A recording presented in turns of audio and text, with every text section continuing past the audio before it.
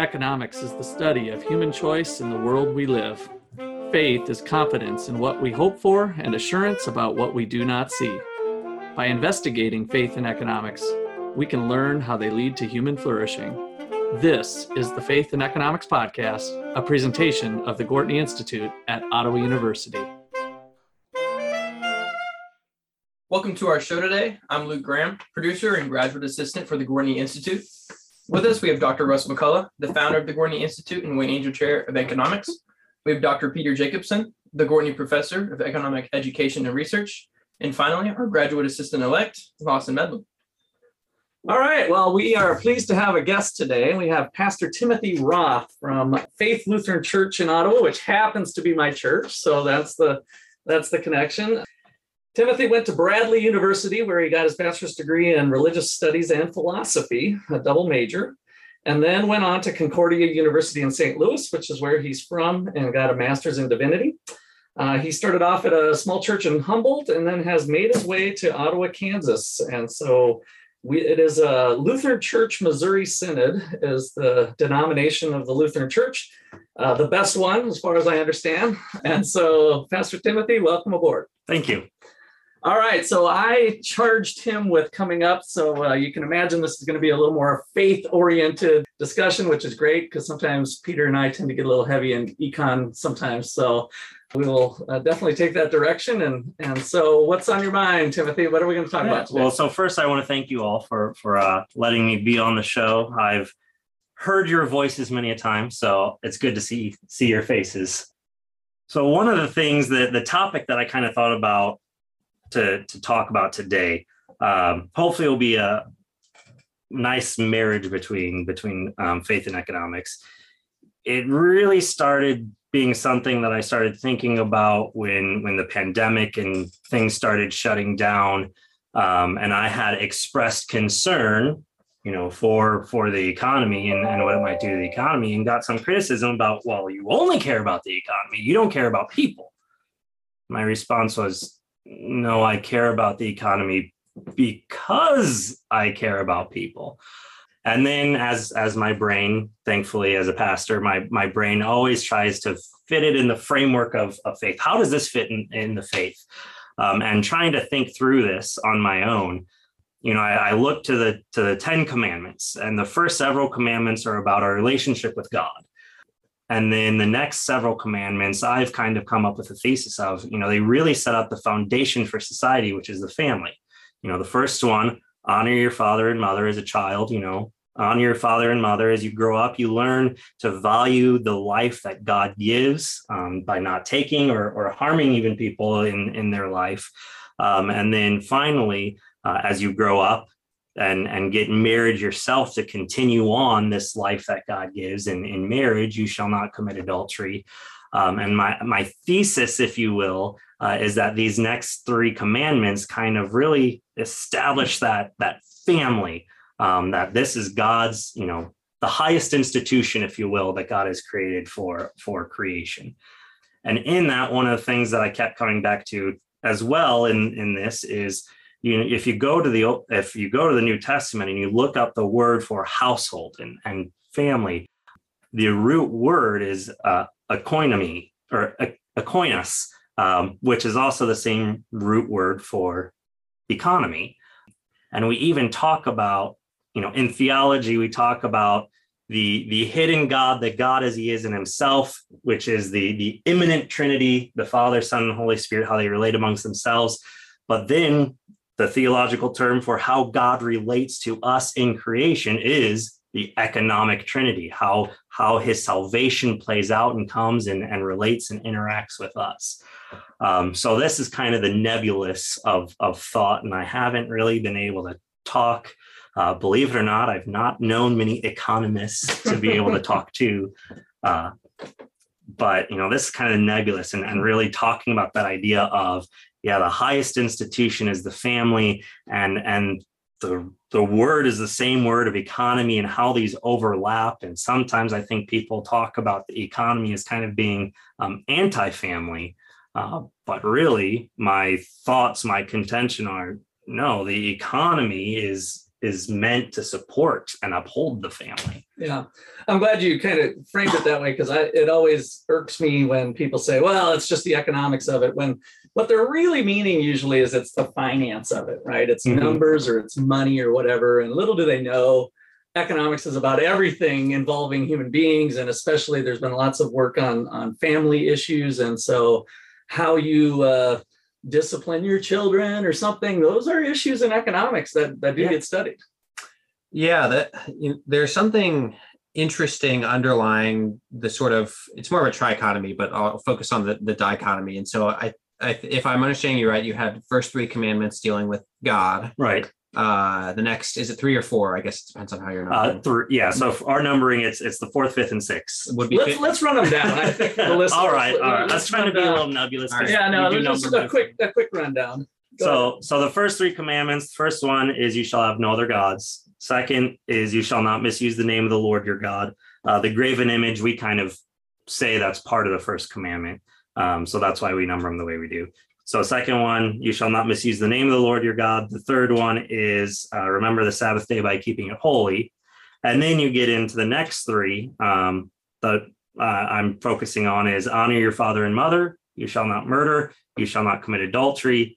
And then with this kind of framework, I would even contend, setting up the economy, then the next 3 are kind of about that economy, are, the economy of a good name. You shall not, oh my goodness. Bear false witness. Bear false witness. Thank you for saving the pastor. You shall not bear false witness, or you shall not murder. Sorry, or not murder. Whoa. 7th commandment, you shall not steal. Then you shall not bear false witness is the 8th. The 9th is you shall not covet your neighbor's house. Then the 10th is you shall not covet your neighbor's wife or his manservant, his maidservant, his ox or donkey, or anything that belongs to your neighbor. Yeah.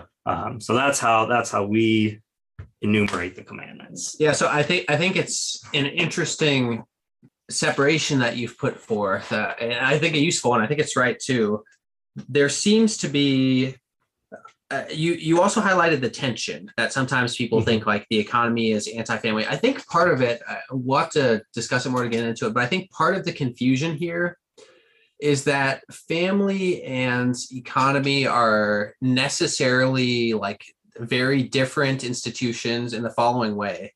Families, I think, are what we would call like planned orders. And so Hayek would talk about like someone runs a family, right?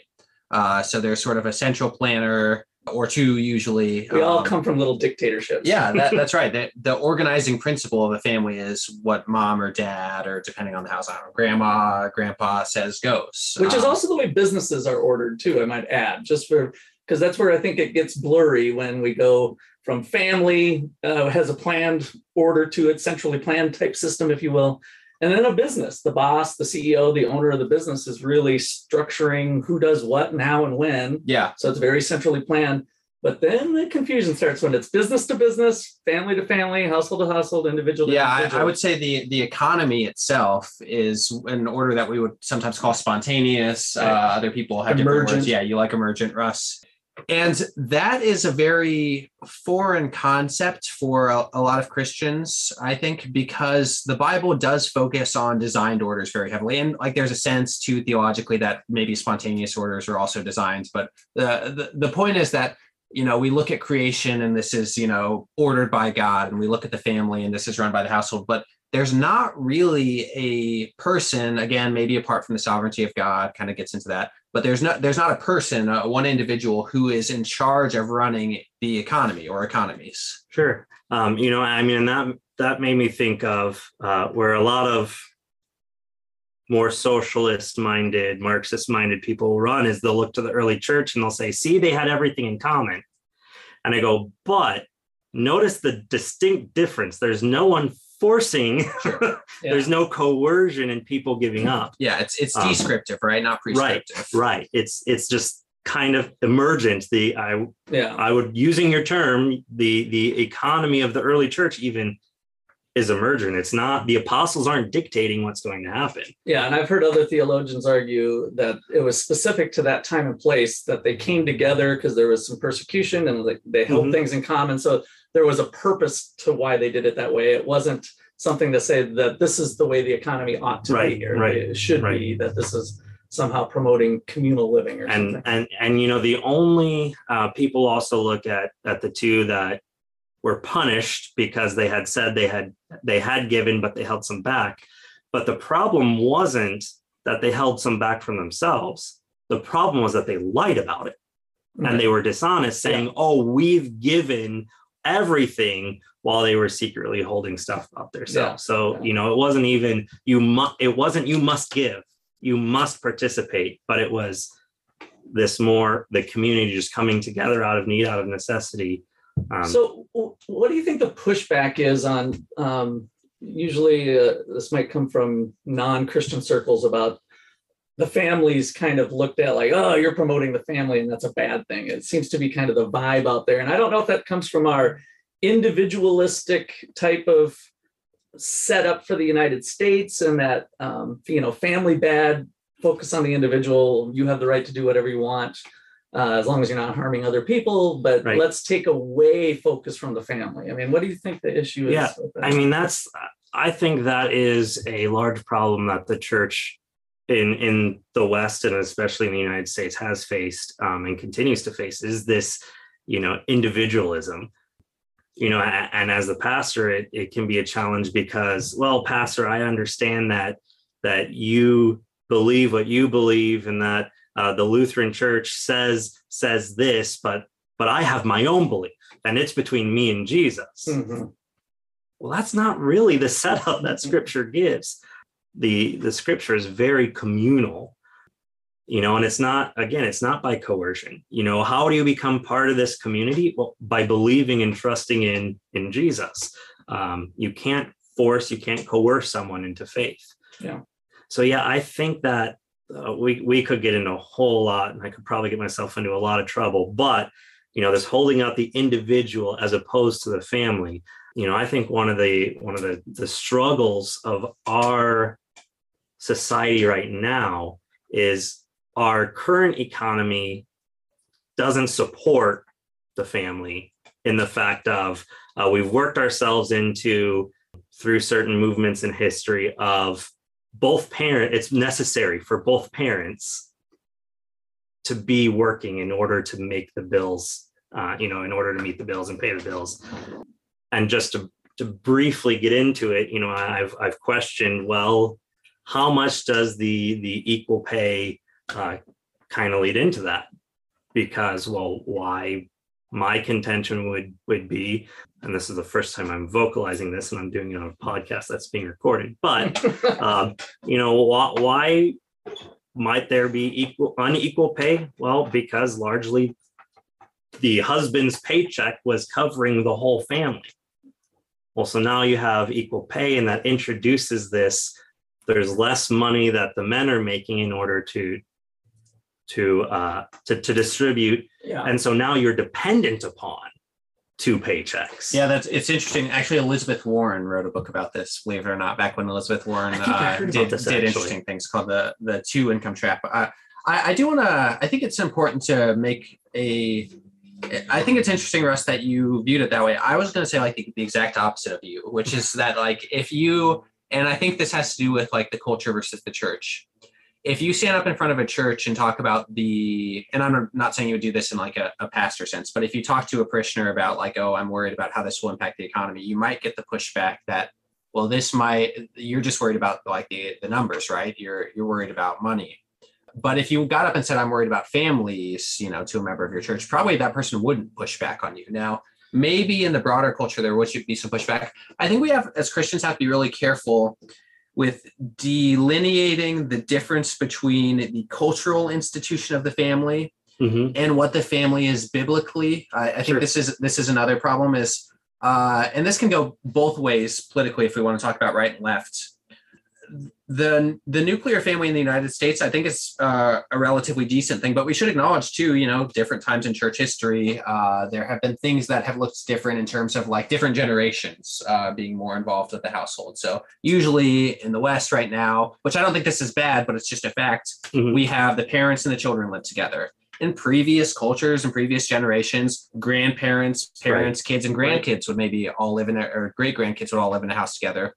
There's nothing unbiblical about this. And the reason I'm laying this out is that we should be careful to, and I don't think you were doing this, but we need to be careful when we're defending the family, that we're defending the biblical family, not the cultural family. Correct. Yes. Yeah. Because there's nothing like objectively good or necessary or right about the way that families taking a form. Now, I do think that there is a certain biblical model that we do have to defend, right? And so I think that's still important. But I did want to lay out that delineation because this kind of gets back to the spontaneous planned order part. Is I said families are planned orders, but it's kind of interesting. There's an aspect in which they're not, right?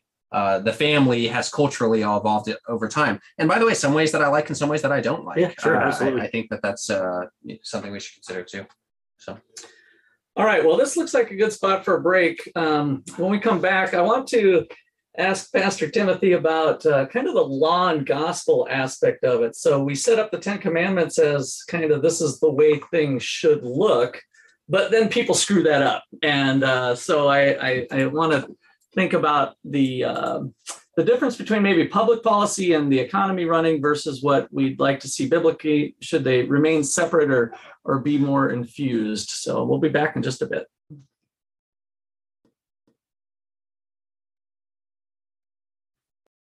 If you enjoy our podcast and want to support our work, please consider a one-time or recurring donation. Visit the Gortney Give page on the Ottawa University website today.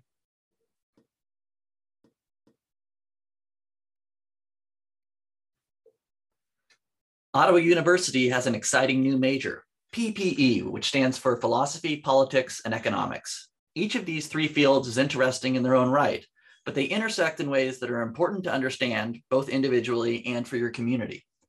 If you find philosophy fascinating, but want to make sure that your study of the subject is practical, if you enjoy economic analysis, but want to see how economic laws interact with moral principles, if you are interested in politics, but want to explore how economic and ethical realities constrain our political choices, you should consider the PPE program at Ottawa University. The Gortney Institute is offering a free Econ 101 class to homeschool students in the Ottawa area. We're covering things like scarcity, supply and demand, and going through some common economic fallacies. The class starts July 29th and will continue each Friday throughout August. If you're interested, contact Peter, Justin, or Russ today.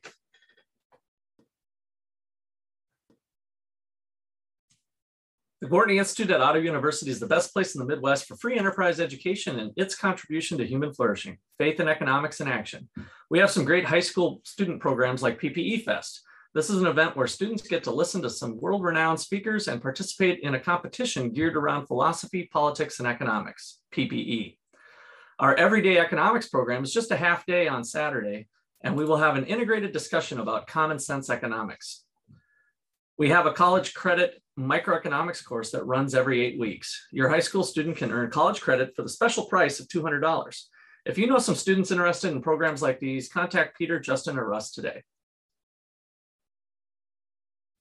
All right, and we're back. So, Pastor Timothy, I want to respond to Peter's conception of the biblical model of the family and culture. Yeah. So, as he was talking, I was thinking about this. And we do have culture is wonderful. Sometimes I think we can tend to speak within the church about culture being the enemy, but culture is morally neutral, right? Just kind of tools. They're tools. They're part. Culture is actually, I would argue, good. God gave us part of culture, but it's been corrupted through sin and whatnot. But so there is this concept of what is the family, and there has been very different cultural definitions. And even in the Old Testament, you see these where extended families are living together. You have the matriarch, the patriarch with the children and the grandchildren. So you have cousins kind of living in the same home at points and whatnot. But that's not necessarily, that again, descriptive. That's descriptive, not necessarily prescriptive. What we do have prescriptive, I'm thinking like the commandments. And then like in Genesis that Jesus then affirms in the Gospels is, what is the basis for the family? And a man shall leave his father and mother and cleave to his wife, hold fast to his wife. And so this, being around family is wonderful and it has its benefits, but, that's not necessarily the requirement of family. I absolutely agree. And I actually think to a certain extent, cultural institution of a long extended family, that could be an issue insofar as like husbands would be subservient to his father still, right? Right. And so if you have a familial institution that the oldest father is in charge of everybody down to the minor details, I would call that unbiblical, right? Yeah. But and to a certain extent, like we have though still, I'm always just careful of modern culture being taken to mean what the Bible also means. So let me give listeners an example. Imagine in your head a family for a second. Try to not make it your own, because that's kind of hard not to, but imagine. I'm thinking of yours. My guess is that the listeners at home, a lot of you probably imagine like 2 parents and 2 or 3 kids. Mm-hmm. The Bible doesn't, in fact, maybe even says the opposite, that you should have like 2.1 or 2, the standard American family is 3 kids or less right now. That's a cultural artifact. By the way, I'm not saying it's necessarily a bad thing. I don't think that every family has to have 6 or 7 kids, but I'm also saying that part of the family, according to our cultural definitions, might not necessarily be biblical. They might not be like counter biblical either. Like this is a different question. But yeah, I think we're in total agreement over the family and what it is in Scripture. So I don't feel like we're disagreeing there. Well, I mean, and to that point, Scripture over and over talks about the blessings of children, and yet in Scripture, there are times where God very much withheld children from a couple. Yeah. And it's not that they were in sin and that wasn't a bad thing for them. It was God withholding from them for whatever the reason was. So, yeah. But I think, so the reason I wanted to get into family a little bit is it's interesting to me that, I think that this is in the church, this happens a lot where Christians are very willing to defend the family, even the cultural institution of the family, not just the biblical institution of the family. They're willing to defend both of those things. But they're, like you pointed out, maybe sometimes a little reluctant to defend like the economy. And I think one of the reasons is this planned spontaneous order thing. Everybody has been in a family, either as a child or a parent, or with very few exceptions, maybe have been in a family. And so everyone sort of sympathizes with the importance of the family to a certain degree. No one has ever run an economy or kind of taken the helm of an economy from the perspective of, I can see exactly what's going on, because it's one of these spontaneous orders. And so because of this, I feel like people don't feel the importance of the economy because they don't understand everything that's going on and what goes into it and what can happen when it goes wrong.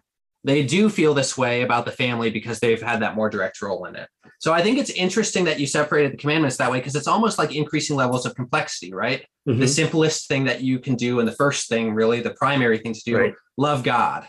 The next thing is love the people closest to you. Right. That last thing is love those people who are distant from you too, right? Love God, love your neighbor is a shorter way of saying that, but it even, goes from the close neighbors to the far neighbors, right? Not to mention that the economy, like when people thinking about the economy, might immediately go towards selfishness, because a lot of times when people think about economy, it's like, the gas prices, they're going up like crazy. That affects me personally, and not exactly thinking and worrying about others. I don't think that gets on the mind of some people. And I think Pastor Timothy and Russ were both right, actually, that there is, even though I think self-interest is always there and it can be channeled for good, I think there can be a focus on too much individualism, right? And too much selfishness. I think those things in certain instances are absolutely possible.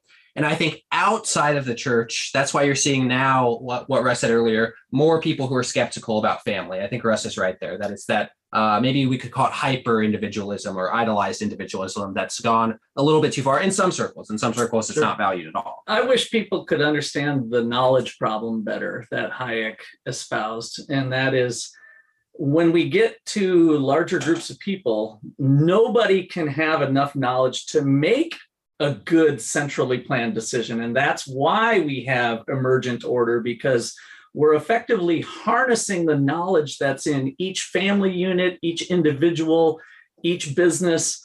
They know things that no bigger level of order or centrally planned system could have. And so once you bump up against that knowledge problem, you're into this emergent order area. And so the media does a terrible job of showing or letting people believe that that planned order does exist. Biden's going to go over to Saudi Arabia and get the oil prices down for us. No, he's not. I mean, that's not even possible for there to be significant moves in different directions by the federal government on many instances. I just threw that one out because it was kind of a last second hot button. But yeah, well, I mean, thinking about that, we have it in history.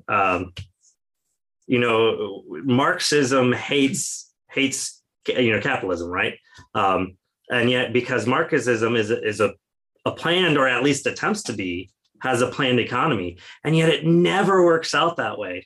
I've been listening to some books talking about the recent history of China and whatnot. And, they always, the People's Party of China has always turned to capitalists, to entrepreneurs, to bail them out when their planned economy fails.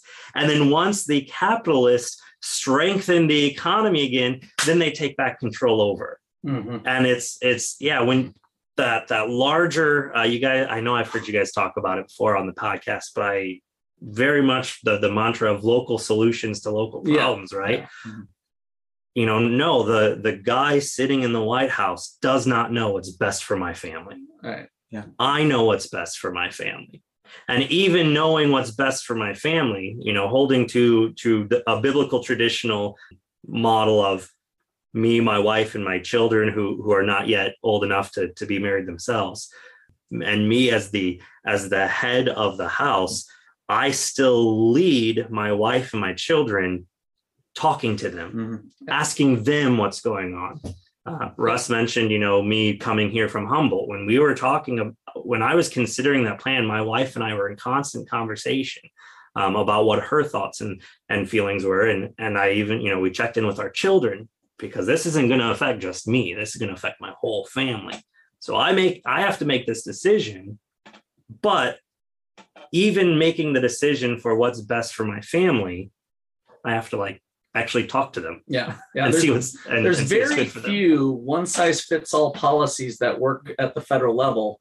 One of them that come from our 10 Commandments, right? Thou shalt not kill. That's a pretty good one. Let's keep that one. Murdering is illegal across the board. We don't want. Thou shalt not steal. We don't want some states allowing murder and others. But then you get into different issues like abortion, and that gets complex. But that's the whole point of having local knowledge and local cultures, let's call them, that want the world to work a certain way, and it's okay if Kansas looks different than California or New York, and that's the beauty of our system. Yeah, well, I think we should have that we're not there.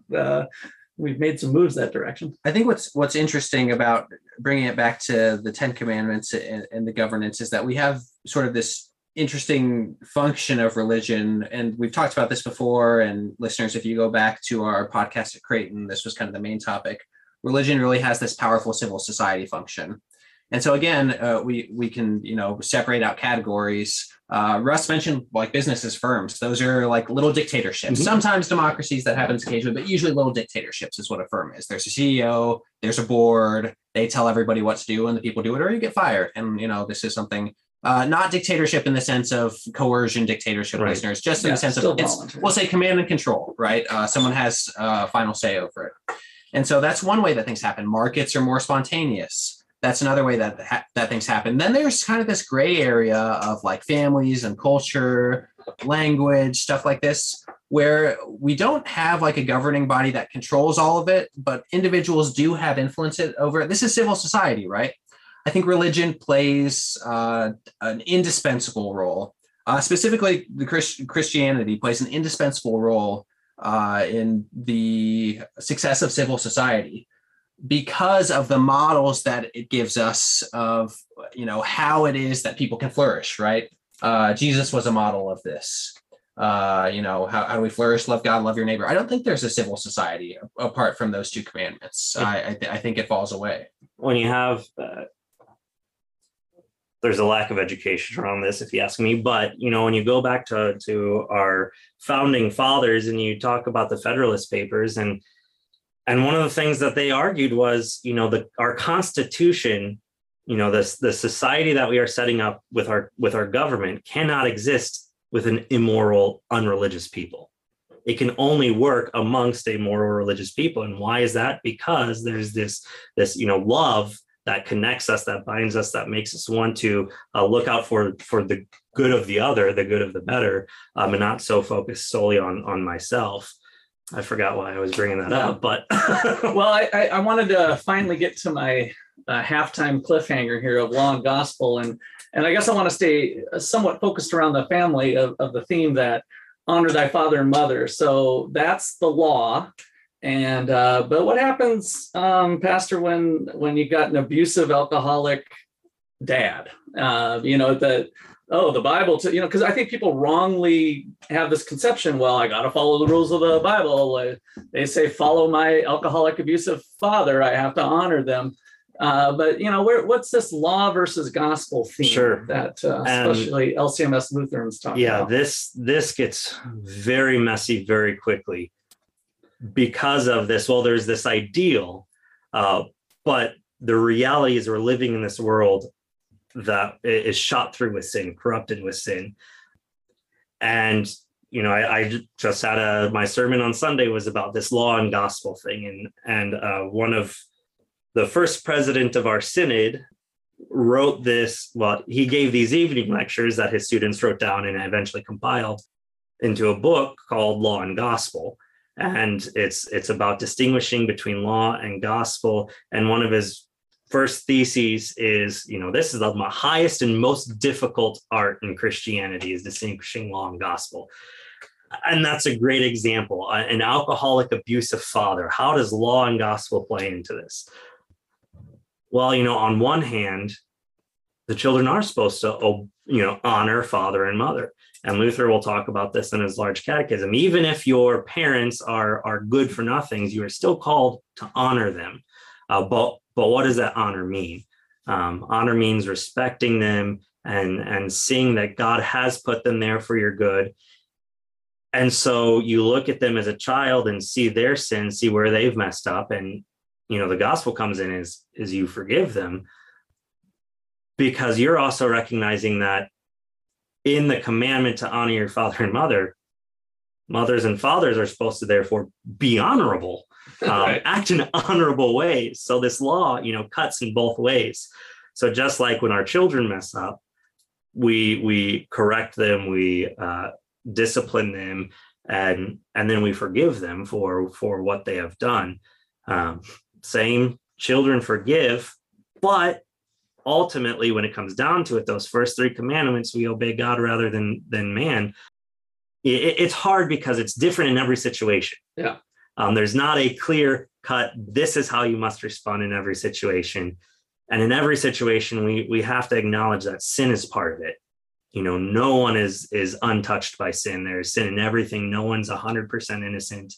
And so there's reconciliation through forgiveness. But when that father is being abusive and, takes off his belt and says, come here, boy, and if you don't listen to me, I'm going to, you're dishonoring me. Well, no, you're acting dishonorably as a father. And therefore that child is not submissive in the fact of whatever you say they have to obey, because they still have to obey and honor God, who cherishes life, who has told you as a father, you shall not murder, which includes not harming. So maybe the best obedience for that child is to run away, Distance. Yeah. to distance, so that he helps his father obey the commandment of you shall not murder. Mhm. So it can get messy very quickly. And again, there's no, as the federal government, there's no one size fits all solution in families. Even in faith, there's no one size fits all. We have the command and we know it's good and holy, but because we ourselves are sinful, the way that plays out is, thanks be to God, we're covered by the gospel.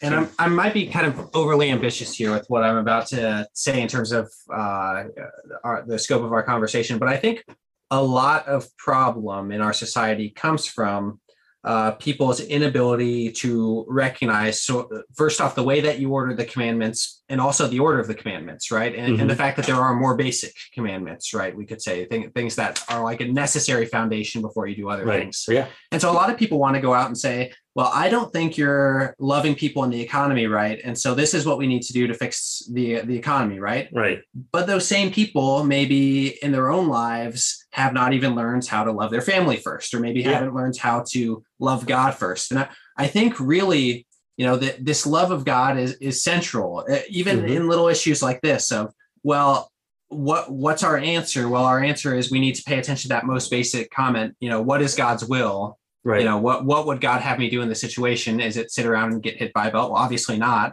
Right. My father's not honoring God. And so, law of man, law of God, God wins every time, right? That's the first commandment, not the fourth or the fifth or the 10th.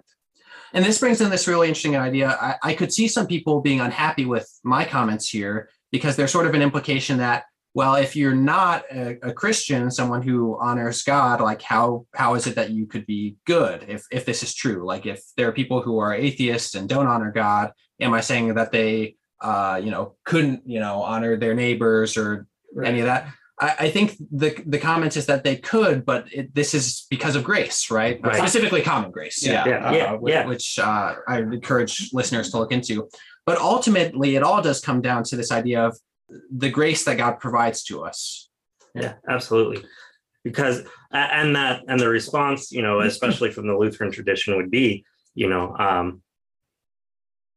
they can love, but their love is corrupted by sin. Right. And there's no grace covering it to perfect it in holiness.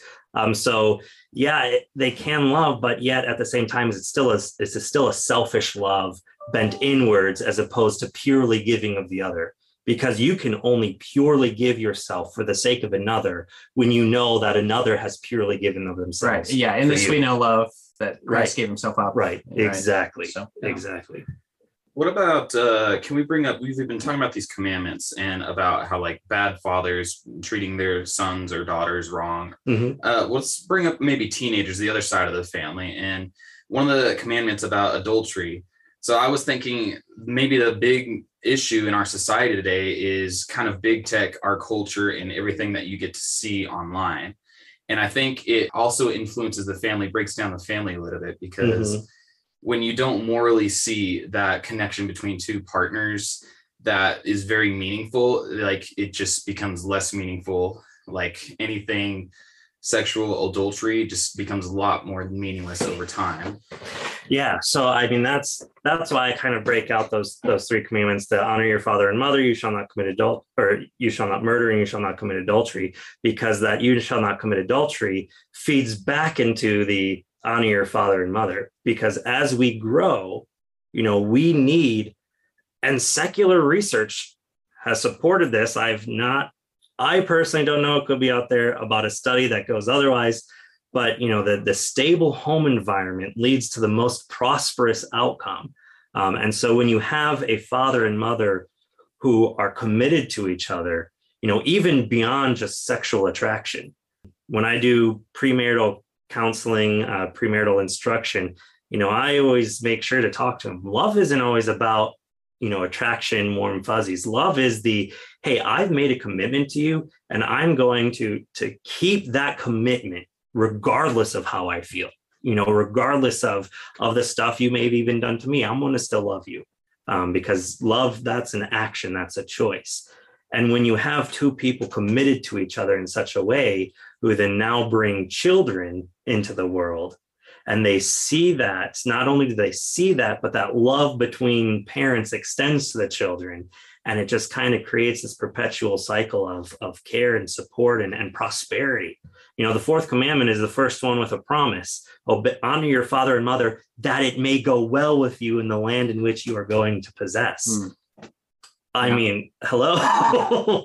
And why is that? Because, as you have this couple that comes together, is committed, it continues on in the generation. So as we drift away from the family nucleus the way we have for all the various reasons, and we become maybe less of a Christian nation, or however you want to phrase it. I mean, should we have policies in place that support the family? Maybe it's tax breaks or other things. And I think I say no to that, but I'm curious, Peter, if are we identifying something that's strong that both religious and non-religious people could say, no, you're right. There's evidence that a new family structure is best for the kids.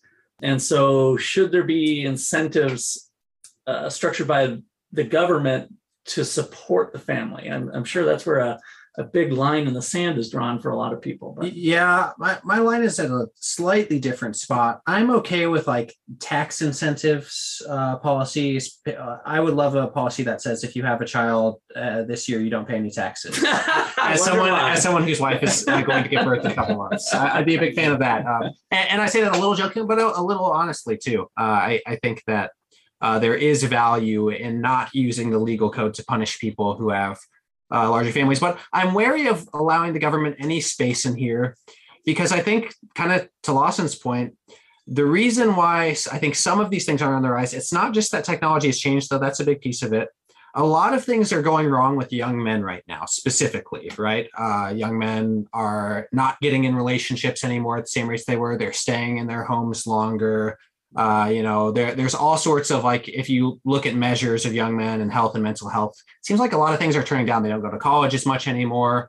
Things that we generally think are good, though maybe that last one's not so bad, depends on the circumstance. Anyways, I think that our government hasn't kind of created this culture where adventure has been sort of stamped out as something that young men do. And I think this is another example of like our modern view of the family involves like, oh, you stay at home until precisely the age of 18. And then, you go off to college and then go to your job. It's like, well, again, a biblical family, that's not necessarily the case. I think young people can be independent and entrepreneurial before that happens, right? I think they can go and pursue adventures, and that doesn't look like for everybody sitting in a classroom 8 hours a day and, then going to college immediately. That's not satisfying for everyone.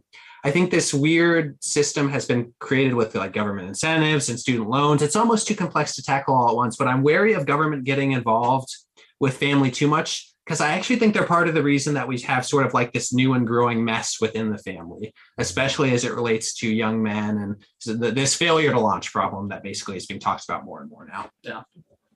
So I'd say it's complicated because with the government we have right now, it's a very large government, a lot of regulation. And so with the regulations, I honestly would not be opposed to incentives with the understanding of we are fallen and sinful, and sometimes it takes an incentive to do what's right.